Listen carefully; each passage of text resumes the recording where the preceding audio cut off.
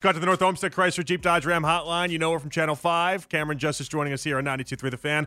Camryn, how are we doing tonight? Good. How are you? I'm good. If Brian Robinson's friend with the hat came up to you and said, I need you to wear this hat to promote my business, would you do it? Absolutely, I'd wear a big hat. Are you kidding me? See, because the big hat seems fun. You know, like the big hat does seem fun. If Garrett Bush came to you with a Panda logo and said, promote the barbershop Saturdays here, 8 to 12 on 92.3 The Fan, and it made you look like a disco ball, would you do it? I would. Yeah, I feel like you would. But listen, you'd you got to wear that kind of stuff. It's fun. Have fun with it. I thought about having fun with it, and then I also thought about how the internet stays forever. And I was like, I can't let myself do that. I can't. I am not. It's not that I respect myself too much to be beyond that, Camryn. It's just there's like one thing I can't pull off. It's like sequins and glitter. It just doesn't work for a guy that really I can only pull off a golf polo, and that's about it. Listen, it's fair, but I have pictures wearing like the Kanye stunner shades, like and those don't go away. So you just got to live with it. You look back 10, 15 years, and you're like, wow, I look like a disco ball. But what a great friend I was being. Look at me go. You're not wrong. Do you have a most embarrassing photo that is hanging out on the internet? On the internet, it's probably that one with the sunglasses, or one of my I had a emo scene phase. I don't think that's embarrassing. I'm very okay with it, but definitely if you saw it, you're like, who is she with my bright red bangs? When I listened to Good Charlotte growing up, did that count as emo for me, or is that not emo enough? A little bit, yeah. No, you can. There's different levels to it for sure, but yeah. One of my best friends growing up, so we did sports and everything together, and we were both obsessed with sports. That's why we became best friends. And then around 8th grade, he became really emo, and so I went to, just to support my friend, right? I went to so many of his concerts where he was a guitarist in an emo band, and like 8th grade, high school, and about freshman year or so after, I'm not kidding, Camryn, I probably went to 100 different emo concerts, and they never got better either. That was the best part of it. They never got better. It was me and 7 other people for every concert. I was like, listen, man, we might have to go our separate ways now. This might be it. I've been there. I've been there going to ska shows at the grog shop, and then watching football on Sunday. It's a complete turnaround, You'd be surprised the balance that the emo community had. Yes, it was very good. Camryn, you're going to be, I would assume, talking to Deshaun Watson tomorrow. I don't know if we have that confirmed or not, but quarterbacks usually speak on Wednesday. First off, we don't have that confirmed yet, right? We're expecting it. Okay, expecting it. What are you expecting out of the reaction tomorrow? Because I don't know what else people can learn about Deshaun Watson that we don't already know, outside of maybe what sort of therapy or what sort of classes maybe he went through in the previous couple months. But we know people are going to ask the questions. What are you expecting? Yeah, I think talking to him about what his time away has been, if he's been able to reflect on this situation, if he's been able to use the time that he's been away, not only from the building, but away from the field and practice and then the game, to not only reflect on the reason why he was away, but to reflect on how it comes full circle now that he's returning, how it's looked with preparation with the Browns and fitting into this offense and fitting in with this team and fitting in with Kevin Stefanski and Alex Van Pelt, and really just taking what he's been able to learn in meetings and how he feels he's going to be able to translate that on the field, what he's done in practice the past couple weeks that he's been able to be back out there. I think there's a lot of things to find out, and it's probably a lot more than we're going to find out in one day, right? Mm-hmm. We've got several weeks to talk to him. That's going to be a regular thing now. But I do, and there's going to be a lot of questions now, especially about Sunday. Obviously, we're going to hear a lot about what Sunday looks like for him and the anticipation of returning to the game after almost 2 years, and especially with it being his former team. But now there's the knowing that some of his accusers will be at the game, and that added pressure. So those will be questions that are asked and things that he's going to have to answer. And so just hearing what he's able to and what he's, I guess, open to sharing too, because we don't know how he's going to respond to these things. I mean, you can ask him about therapy, and as much as it's important, and a lot of people want to know what he's been able to do, therapy is a very personal thing too. And I know this is a very public matter, but in the grand scheme of things, therapy and the sessions are private, so that might be something that he doesn't share. So there's a lot. There's a lot going on for sure. It's going to be a very busy day tomorrow. Were you surprised that Tony Busby got the suite and is going to have the women there, or is this something? We had Tony Busby on the station a couple times all throughout the summer, and I'm not going to say this doesn't surprise me, Camryn, but it didn't seem like this would be a reach for him to do this type Busby. Yeah, and I talked to him today actually, and it wasn't.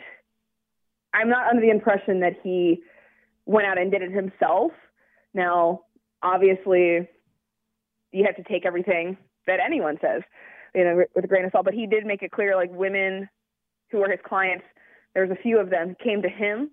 He said that he would never encourage them to go to the game, but a few of them came to him and said they wanted to, and that's when he got the suite.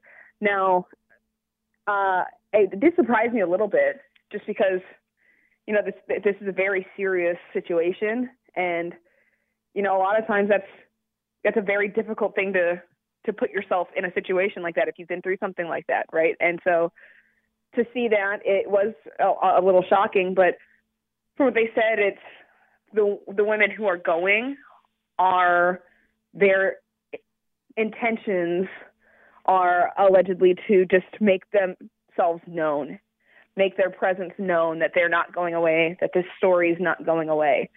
But at the same time, not every woman who was involved in these lawsuits has said they're going. Mm-hmm. A fraction of them wanted to go. So it's certainly an interesting turn. But, I mean, these are all grown adults who can make their own decisions, and they handle their situations in whatever way they feel fit for themselves. And I'm never going to say there's a right or wrong way to approach something. And so as much as it might be shocking, I'm not going to sit here and say, like, there's one right or wrong way, or that it's outrageous or anything like that. I mean, honestly, it is what it is. You just have to let people deal with things in the way they see fit. No, you're exactly right. Exactly right. Camryn Justice joining us here, of course, from Channel 5 on 92 through the Fan. Is Deshaun Watson, I was making the case earlier that he might be in a no-win situation this weekend based off the idea that the Texans are so bad. So even if he looks great, the fans are going to be like, well, of course he looked great. Everyone looks great against the Texans. They're a one-win team. They've waved the flag on the season. And if he looks bad, then we might have the sky is falling type discussion as well. So, like, is it out of bounds of me to suggest that Deshaun Watson is in a no-win situation this weekend? No. I mean, I think we talked about this last time I was on here. I honestly could picture a scenario in which Deshaun Watson plays on Sunday and he doesn't look very great. And then, it's the Texans, so it's, the sky is falling situation, but it's not necessarily just because he doesn't have it. It's like he hasn't played in almost 2 years, and he's got a lot of rust to shake off. And even playing in that one preseason game for the few snaps that he was able to take, he didn't look great. And some of that was because some drops, and some of it was shaking the rust off and getting the jitters out, but that's not enough time. And so I think as he's in the game more, I wouldn't be surprised if it took him some time to really find a groove. I think the winning scenario is that it is the Texans, and they are not a great team. So even if he comes out the gate looking a little rusty, a little shaky, and not looking his best, I think with a full game, getting those reps and getting to shake that rust off, there's no better team to do it against in terms of talent and production, what they've been doing this season. They're a one-win team. I mean, you can shake that rust off and still be able to come back and get yourself a win and look good by the end of the game, if that's what it takes. But yeah, it does kind of feel like a no-win situation, just because, and at the end of the day, everything that he does will have that, probably for the entire rest of his career. Like, there always will be the bickering, the back and forth. It's a polarizing situation. Off the field translates to on the field. And so when something doesn't go right on the field, it translates to the off the field. And so that's something that he's just going to have to, that's his reality now, really. Yeah. And so that goes into this, like, we're going to see how mentally tough he is in terms of dealing with all of that and how it translates to him bouncing back on the field. That's a really big hurdle he's going to have to face, and that starts on Sunday. Let me ask you about Kareem Hunt. Since the New England game, he's got total rushing yards of 12, 4, 42, 9, 32, and 15. He hasn't been involved in the passing game much either. He's averaging career lows in yards per attempt, career lows in yards per reception. Is it the Browns that have given up on Kareem and maybe are suggesting that at 27 he's starting to fall off a cliff? Or is it just anytime anyone's trying to make the case that it's like this massive duo between Kareem Hunt and Nick Chubb, I'm like, pay attention. He hasn't been that in 6 weeks. It's for whatever reason, they're not using him right now. Why is that, Camryn? Well, he had some struggles there. When they were giving him the ball, he just wasn't able to get anything going. And I think they talked about it. It was a little bit of a rough patch for him, rough time going when he was trying to get those runs going. And so when you have that, you're obviously, you give him the ball. If he's just not getting it going, you're going to eventually move on. And they've been able to incorporate a lot of other things in that offense to make it successful. And you have Nick Chubb, right? So it's not like if you don't have Kareem Hunt going, if Nick Chubb can do something, and 9 times out of 10 he can, well, then you're fine. I think it also is, and Nick Chubb has had games where he was just stalled. Not this week, the week before. Exactly right. You have those situations, and part of it is offensive line play. They've been struggling at times, been moving around with injuries. It's been a big deal for them. And so if Nick Chubb can't get it going, Kareem Hunt is a very good talent himself, but we all know what Nick Chubb is able to do. He can create and find gaps and break tackles and get big runs when no one else could. You didn't even see it, and Nick Chubb can do it. So Kareem Hunt is capable of doing those things too, but you see it more from Nick Chubb. And if Nick Chubb can't do it, well, that's probably telling about what your offensive line is able to do in terms of blocking. And then even the tight end situation with David Njoku out, he's been huge in the run game with blocking, and him out with that high ankle sprain. I think that really does play a big part of it. So I think it's a mix of, Kareem Hunt hitting a lull in that run game and just kind of not finding those breakout moments. And then the Browns kind of shift away a little bit from him. And then it's a mix of that and that offensive line and the tight end situation, the injuries, and just overall production for the run game. I think that plays into it. I don't think it's, he's hit a wall and that's it. He's done. I think it's a rough patch mixed with other rough patches, which is the really bad situation for everybody right now. Is the David Njoku catch number 1 of 1 for you while covering the Browns? Oh, it's good. It was good. I think it's got to be up there, right? Like it's definitely 1 of 1. It has to be. What else would there be? Time and situation has to matter in this discussion, right? Because we can come up with some random catches. We can come up with some random times where it mattered the most. But think about it. Like, they went 55 minutes without scoring a touchdown, Camryn. Like, everyone would have talked about Jacoby Brissett's final game as being a complete dud if Njoku doesn't haul that down. But he did haul it down, and then you get the win in overtime, and it's just, that's just a moi chef's kiss. That's as good as it gets. I think it is, and knowing the whole thing, knowing that it was a play that they were going to throw out, and then they brought it back because they were like, okay, wait, he can do that. I think that does make it, all of it, the storyline of just that one play. And that just encapsulates like what David Njoku is able to do. That jump, like he's the only one that could have made that catch. He's the only one that could have got that ball. Jacoby Brissett put it exactly where he needed it. It seemed a little high, right? But that's what David Njoku can do. And you put him in those situations, those jump balls, those 50-50 balls where it's him and somebody else, and he's going to get up there and he's going to get it. That was just peak. That was peak David Njoku and his talent. And so, 1 of 1. I don't know if we're ever going to see anything like that again anytime soon. Let's hope so. But that was insane.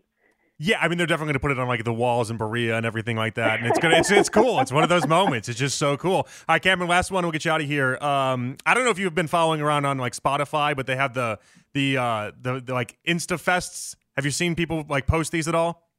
Yes, I have made mine. You made yours. Okay, good. I was going to ask you, like, how many emo bands are still on yours? Okay, Oh my God, what is many. the headline of your fest? What's your fest? What's your Monday, Tuesday, Wednesday for your fest? People that don't know what we're talking about, it basically tastes everything that you listen to on Spotify, and then it makes a festival out of it with the different musicians. Oddly enough, mine had a bunch of comedians on it. I was like, am I the only person that uses Spotify to listen to comedy? And Ken Carmen and Anthony, I don't know. But all right, what's your Monday? What's your Tuesday? What's your Wednesday? All right, I've got Monday headlining is Harry Styles. Naturally. That's a good opener. I like that. Tuesday opening is Drake. Drake. Okay. And opening, I say headlining. And Wednesday headlining is the one and only Taylor Swift. Boom. But it's the people who are in the mix in the lineups that are, I mean, it's very, very diverse. We've got some John Mayer, we've got Kid Cudi, we've got Paramore, we've got Lil Baby, we've got Camila Cabello, we've got Labyrinth. I mean, it gets a little wild here. Let me tell Max, you, some DJ Khaled, Jack Harlow, Young you have Money. you have great taste. Let me tell you this. I think so. My hot take on Midnights, which is Taylor Swift's latest. I like Anti-Hero is great. Everyone wants to talk about Anti-Hero. That's fine.